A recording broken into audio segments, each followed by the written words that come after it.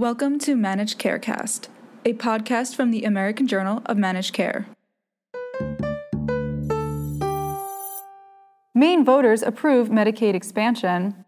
ASCO highlights the link between alcohol and cancer, and CMS issues final rules for the Diabetes Prevention Program in Medicare. Welcome to This Week in Managed Care. I'm Laura Jost. Healthcare played a role in several elections on Tuesday, starting with Maine, where voters approved a ballot measure supporting Medicaid expansion by a margin of 59 to 41%.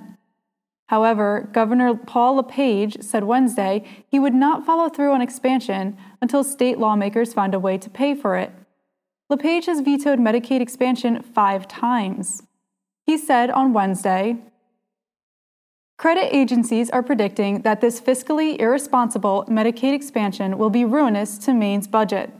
Therefore, my administration will not implement Medicaid expansion until it has been fully funded by the legislature at the levels the Department of Health and Human Services has calculated. And I will not support increasing taxes on Maine families, raiding the rainy day fund, or reducing services to our elderly or disabled." In Virginia, Democrat Ralph Northam won by a wider margin than expected. An exit poll by CBS News showed that healthcare was the leading issue among voters, with 37% saying it was their top concern. Virginia's legislature has also declined to approve Medicaid expansion, and it appeared Democrats might take control of its House of Delegates.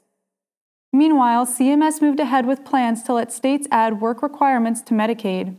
As voters went to the polls Tuesday, CMS Administrator Seema Verma laid out plans for waivers that conservative governors have sought for years, but it may be challenged in court. Verma told a gathering of the National Association of Medicaid Directors, "Believing that community engagement requirements do not support or promote the objectives of Medicaid is a tragic example of the soft bigotry of low expectations consistently espoused by the prior administration. Those days are over." CMS this week finalized the physician's fee schedule for 2018, which included the final rule for the Medicare Diabetes Prevention Program, which will launch in April.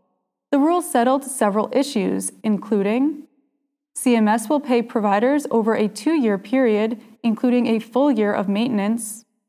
Beneficiaries can only try the program once. Medicare will not pay for digital programs in 2018, but will test this format through the Innovation Center. And Medicare Advantage plans must offer community-based programs. For more, visit ajmc.com.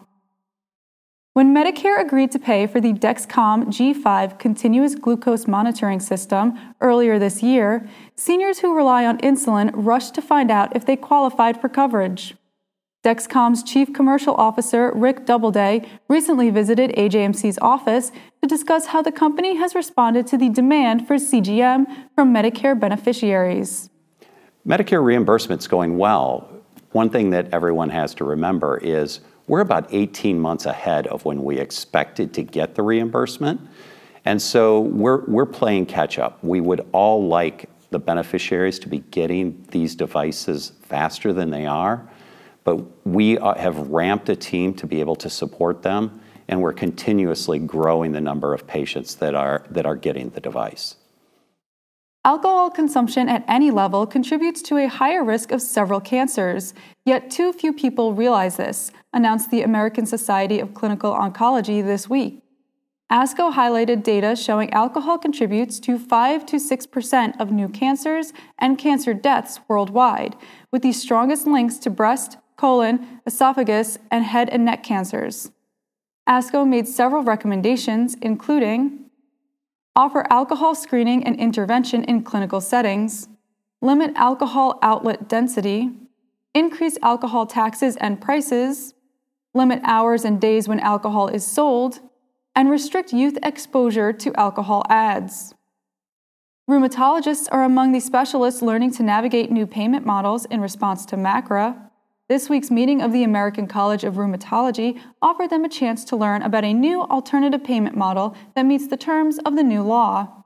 The 4 phases of the APM are diagnosis and treatment planning, support for primary care physicians in evaluating joint symptoms, initial treatment of rheumatoid arthritis based on patient characteristics, and continued care with stratified monthly payments not tied to office visits.